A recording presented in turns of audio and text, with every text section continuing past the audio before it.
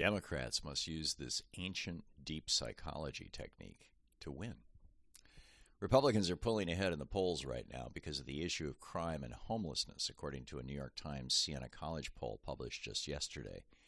More than a year ago, I wrote about this very danger in an article titled, "A Crime Wave Could Take Down the Democrats in 2022."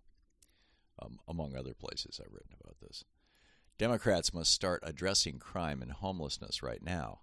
And the most effective way to pull it off is to fold it into a holistic message that includes two more issues, say the economy, inflation, and the environment, so that they're making use of the rule of threes. Notice a tweet from Representative Ro Khanna, Vice Chair of the Congressional Progressive Caucus, about the need to bring crime toward the front of Democratic messaging. Quote, "This poll should be a wake-up call for our party. Several of us in Congress have been pushing for a sharper and stronger economic message with a call to make things in America, tackle the supply chain crises, and address price gouging." Notice how Khanna listed 3 things in his proposal for how Democrats can message on the economy. That was no accident. Using the rule of threes is the single most powerful way you can instantly improve your communication skills, effectiveness, and impact. We first learned about the rule of threes when we were kids. The 3 little pigs, the 3 musketeers, the 3 bears, the 3 stooges, Scrooge's 3 ghosts, the 3 wise men, the 3 billy goats gruff.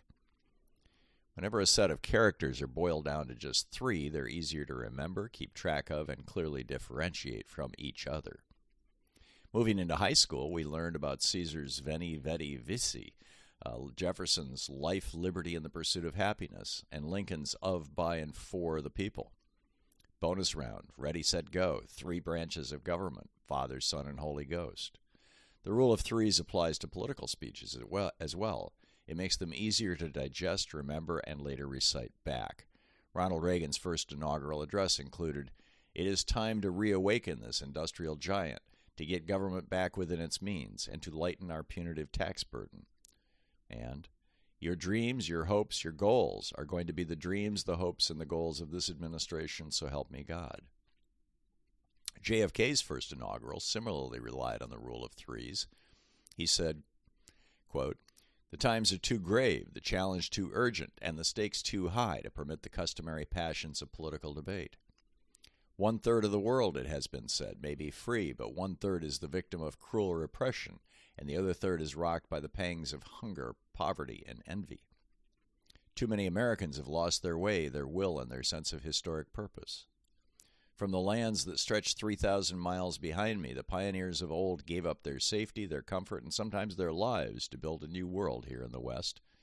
They were determined to make a new world, that new world strong and free, to overcome its hazards and its hardships, to conquer the enemies that threatened from within and without. Can we carry through in an age where we will witness not only new breakthroughs in weapons of destruction, but also a race of mastery of the sky and the rain, the ocean and the tides, the far side of space and the inside of men's minds?" End quote. Read any random article written by any competent reporter or writer, and you'll find the rule of threes all over it. 3 is the minimum number necessary for humans to see patterns, and sophisticated pattern recognition is the most ancient, useful, and important survival tool our large brains perfected millions of years ago. It's also the prerequisite foundation for superstition, religion, and politics. There is some deep wiring in all our brains that finds threes pleasant, desirable, and easy to remember. There is some deep wiring in all of our brains that finds threes pleasant, desirable, and easy to remember. There's even a Wikipedia page devoted to the rule of threes that notes, quote, "The 3 elements together are known as a triad. The technique is used not just in prose, but also in poetry, oral storytelling, films, and advertising. In photography, the rule of thirds produces a similar effect by dividing an image into 3 vertically and horizontally. A tricolon is a more specific use of the rule of 3, where 3 words or phrases are equal in length and grammatical form. And hendiatris is a figure of speech where 3 successive words are used to express a single central idea, as a slogan or model. This is known as a tripartite motto. The rule of threes also applies to lists, particularly lists of political goals, priorities, and promises. For that very reason, Republicans rarely present more than 3 things at a time when making a political pitch. They know the key to winning elections is to pick 3 topics and hammer them to the point of mind-numbing familiarity. Right now, the GOP's big 3 are inflation, crime, and immigration. That's one of the reasons virtually every media story about the upcoming election mentions at least one of those 3. Reporters are just as vulnerable to simple, well-organized messages as are voters. Inflation being the least contentious of the 3 because Democrats have failed to engage it. That's the main go-to topic for reporters discussing the election, the main go-to question for them to ask voters about, and tragically, the main issue that gets stuck in voters' heads when they head to the polling place. So why do reporters always mention the GOP issues but only rarely the Democrats? Part of the problem is that Democrats are focusing primarily on abortion and seem to have largely surrendered other issues to the GOP, as Bernie Sanders noted last week on my program. There's no similar group of top 3 issues that are used uniformly by Democrats across the country. They could put guns into the crime frame being promoted by Republicans. Gun crimes are up all over the country, and 8 of the 10 leading homicide states are Republican-run. But that doesn't seem to have occurred to national Democratic leadership. Ditto for the fact that murder rates are up in Republican-run cities by the same amount as Democratic-run cities, and Kevin McCarthy's Republican-run Bakersfield, with a murder rate of 11.9 deaths per 100,000 citizens, outranks New York City, 5.49, and Los Angeles, 6.7.